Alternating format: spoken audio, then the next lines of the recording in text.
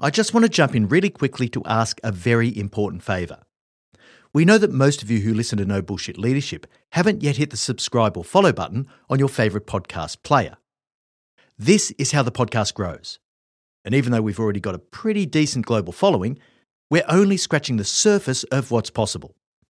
We started this podcast over 5 years ago with the lofty ambition of improving the quality of leaders globally. So if you've got any benefit at all from listening to the podcast, I'd ask you to just take a moment, literally a moment, to hit the subscribe or follow button on your favourite player. The world needs more no bullshit leaders, and you can help us to make that happen. Back to the episode. Are you selling a little or a lot? Either way, Shopify helps you do your thing. Shopify is the global commerce platform that helps you sell at every stage of your business. From the launch your online shop stage, to the first real-life store stage, all the way to the did we just hit 1 million orders stage. Shopify's there to help you grow. It helps you turn browsers into buyers with the internet's best converting checkout. In fact, 36% better on average compared to other leading commerce platforms. And now you can sell more with less effort thanks to Shopify Magic, your AI-powered all-star. Most of the business owners who listen to No Bullshit Leadership want to go large. What's so cool about Shopify is that no matter how big you want to grow, it gives you everything you need to take control and take your business to the next level. Sign up for a $1 per month trial period at shopify.com/leadership, all lowercase. Go to shopify.com/leadership now to grow your business, no matter what stage you're in. Shopify.com/leadership. Hey leaders, Em here. We're finalising Marty's 2024 speaking calendar and he still has a few opportunities available. Now you've experienced the impact that Marty has on the podcast, but that's only a tiny fraction of the impact that he has when he delivers an in-person keynote presentation. If you'd like to book Marty to speak at your organisation's event, go to martingmoore.com or send us an email at hello@martingmoore.com and we can chat about how to tailor his powerful message to your leaders to achieve real results. All right, now back to the episode. Welcome to the No Bullshit Leadership Podcast. In a world where knowledge has become a commodity, this podcast is designed to give you something more. Access to the experience of a successful CEO who has already walked the path. So join your host, Martin Moore, who will unlock and bring to life your own leadership experiences and accelerate your journey to leadership excellence. Hi there, and welcome to episode 13 of the No Bullshit Leadership Podcast. This episode, Don't Outshine the Boss, aka working with an insecure leader. Now, we spoke last month in the Q&A episode about giving your boss some feedback. As this subject comes up again and again in our feedback, this week I've expanded on the topic. I'll frame it around one of the best questions from our listeners. Thank you, Jordan. And the question is, I'm finding it difficult determining the boundaries between demonstrating a proactive approach to leadership and work, whilst also making sure I don't overstep my current job title. I believe I have the support of my peers. However, I don't wish to upset the balance by overthrowing my current senior somehow. What's the best way of dealing with this? Or is it just something that will run its own course if I just keep working hard? That's a fantastic question. So first we're going to discuss how to work out what type of boss you actually have. We're going to talk about what all bosses think they want. And then we're going to talk about what competent leaders actually do want that incompetent leaders don't. And of course, we're going to talk about working out what types of behaviours work almost universally and finishing up with the tips that I have, 5 rules of thumb for stepping up and out of your current role. So let's get into it.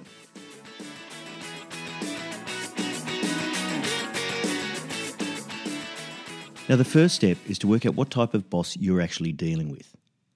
What type of culture does your boss create? And the culture isn't determined by what the boss talks about, but how she actually drives the culture, what behaviours she elicits from the people around her.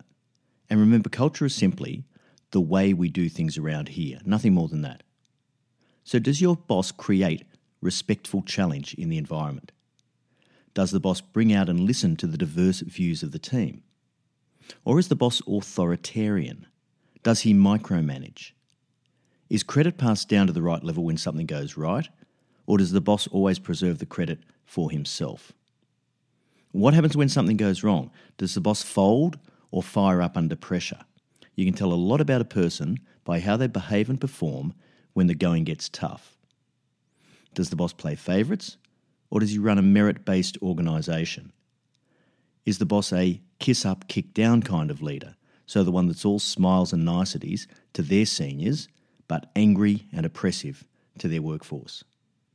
And does the boss have her finger on the pulse? Does she actually know what's going on, and does she keep close to what's happening? There are probably another 20 or 30 observations we could make or questions we could ask to try and determine what sort of a boss you have. But it's really important to know what you're dealing with, and I think most of us already do. We know what we can get away with and what we can't. We know what's expected and what's not, and we know the things that are going to be on our boss's shortlist for things they don't like. But regardless of how they behave and the messages they send, all bosses actually think they want some certain things. And what almost all bosses tell you they want are things like independent, hard-working self-starters. They'll say they want challenging and innovative people who take accountability for getting things done, leaders of others who can rally the troops to victory. They want people who challenge everyone around them to be better.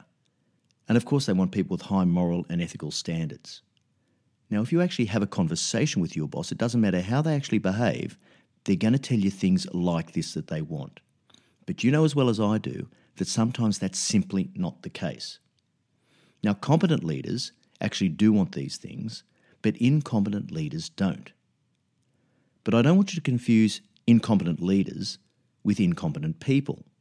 As I'm sure you've worked out, senior management ranks are absolutely brimming with extraordinarily competent people and talented individuals who are not competent or capable of leading others because they've never paid any attention to that side of their role.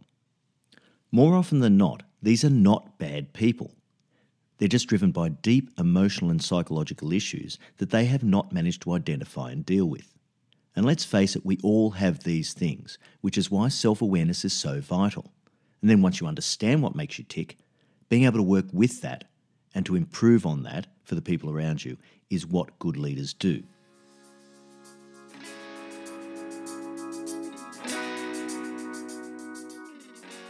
So let's talk about some of the characteristics that you're going to see in incompetent leaders and leaders with deep insecurities. The first thing is that some of them are afraid of being outshone by their team. And so whereas they might articulate the fact that they want really competent, challenging, innovative self-starters, they don't actually want that. And they're conflicted about great ideas that aren't theirs. So when you actually have an idea, you have to make your boss think that they actually thought of it. Has anyone ever done that? And weirdly, I've even seen situations where the boss can end up in competition with their people for attention from above. And that's just crazy.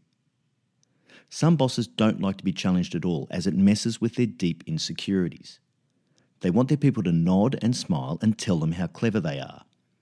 And they're more comfortable around people who confirm their greatness rather than bringing any constructive challenge. Now, unfortunately, there are many employees, I'll just call them suck-ups, who will all too happily play into that culture and perpetuate it. Some bosses like to hoard the limelight and protect their high-level relationships. But they want your ideas and your work products.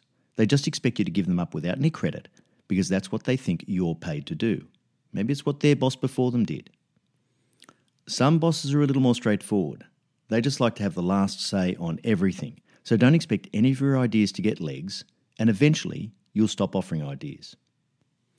Some bosses who are quite controlling like to overrule their people on decisions that aren't theirs and mess with the accountability model. They just want you to be submissive and to capitulate on almost any issue that can arise. And we know what that does to a culture. Some bosses are just plain erratic and inconsistent. You just never know what to expect and you spend your days walking around on eggshells. Now, my sincere hope for you is that you're not currently working for a boss that exhibits these types of characteristics. But even if you are, we're going to talk about some behaviours that you can exhibit that almost universally will work despite your boss's incompetence.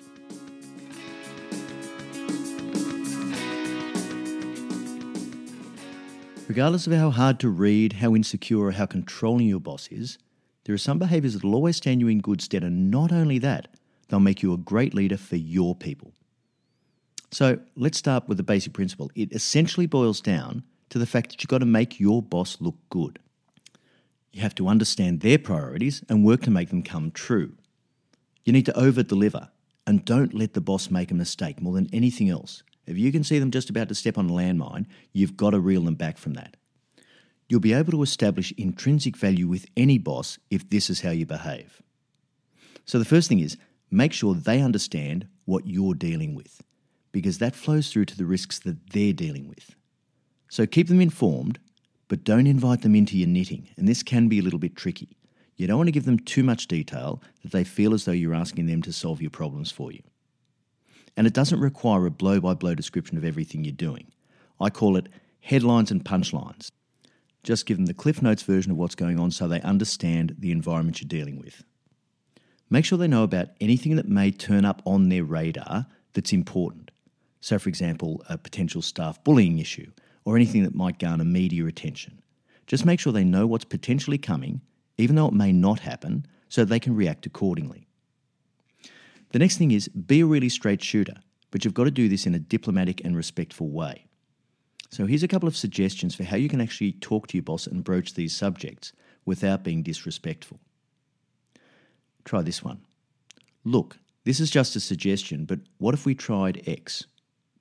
Or something like, it appears to me that the data's telling us X. A very nice self-effacing way to start a sentence is, look, I could well be wrong, but I think X. Or something a little bit more questioning and creative. I wonder what would happen if we tried this approach. Or perhaps even being more direct and saying to your boss, would you like me to explore this option? Now, this stuff is deceptively powerful because it shows us how we can actually have a very, very straight and direct conversation, but doing it in a way that isn't threatening even to the most insecure boss. And if you can actually work out how to play this, your life's going to be a hell of a lot easier, regardless of whether your boss changes or not. The next thing is, feed the boss insights and observations that they can't access for themselves. You are, by definition, a level closer to the action than your boss is. And if you can pick up on stuff that's going on at that level and turn that into insight for your boss so that you can give them information they couldn't otherwise access, that's going to be really valuable to them. And they're going to have more comfort around what you're doing and what's going on below them if they can actually feel as though they're informed.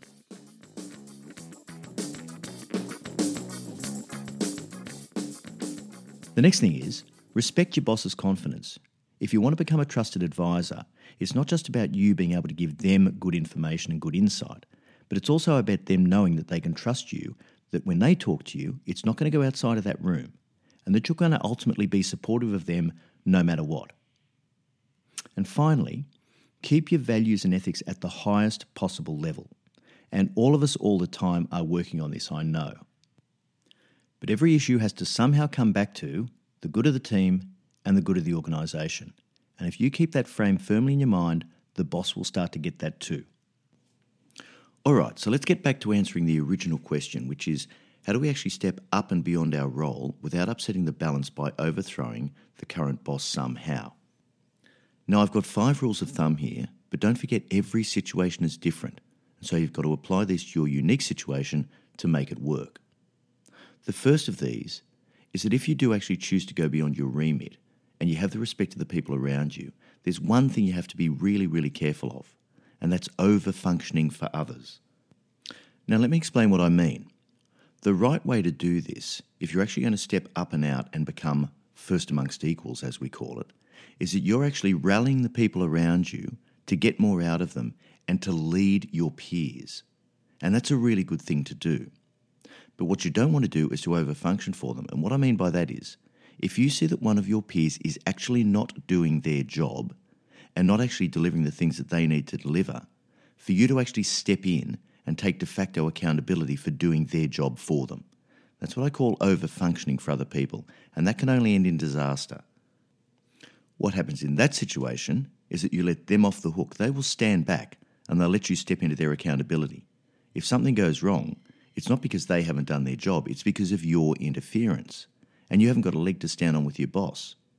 The other thing is that while you're happily away trying to do someone else's job for them, guess what? You can't be doing your own effectively.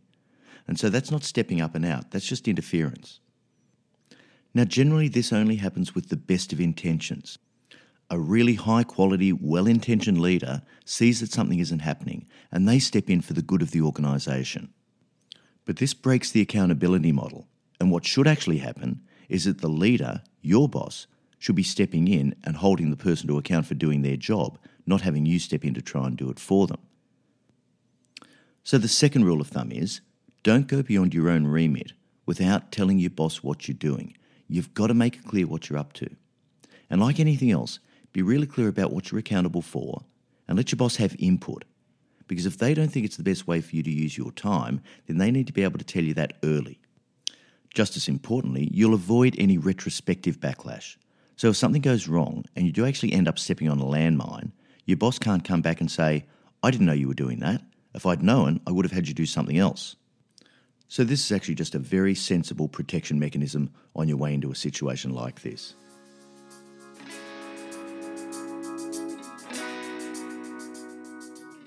So the third rule of thumb is, seek the boss's opinion regularly and keep them informed. Your boss won't support you, and nor should they, if you're out of bounds without the appropriate authority. So talking to them regularly, letting them know what you're up to and giving them the opportunity to redirect you is a really important thing to keep doing. The fourth rule of thumb is to stay focused on your day job and ensure that any scope creep doesn't detract from your ability to deliver on your own accountabilities. Now, we spoke about this a little bit in rule of thumb number 1 about over-functioning for others, but you've ultimately got to make sure that you're doing the things that you're going to be judged on first and foremost. And those things are you delivering on your job description. That's what you're being paid to do. So deliver this first and then worry about the broader objectives, because I've seen a lot of people drop the ball when they get distracted with stuff that's outside of their brief for all the right reasons, and then they don't deliver their own core portfolio function. And finally, and this is rule of thumb number 5, and this is probably more just a caution, you've got to expect to come in for some fire. Not everyone is going to be happy about you demonstrating this first amongst equals leadership. And you're definitely going to piss some people off. So depending on the political environment in your organisation, this can actually end up being quite debilitating for you. So for you personally, you've got to be robust. You've got to know that this comes with the territory and then not be discouraged at the first sign of political backlash. The good news is, though, if you can actually pull this off, you'll be establishing yourself as a high potential leader of the future. And this is going to be noticed up the line from you. Okay, so that brings us to the end of episode 13. To pick up the free downloadable, 5 Rules of Thumb for Stepping Beyond Your Remit, go to www.yourceomentor.com/episode 13. Thanks so much for joining us, and remember, at Your CEO Mentor, our purpose is to improve the quality of leaders globally. So if you like this episode, please share it with your leadership network so that we can reach even more leaders. I look forward to next week's episode entitled Don't Cross the Line, and this is all about appropriate leader relationships. So until then, I know you take every opportunity you can to be a no bullshit leader.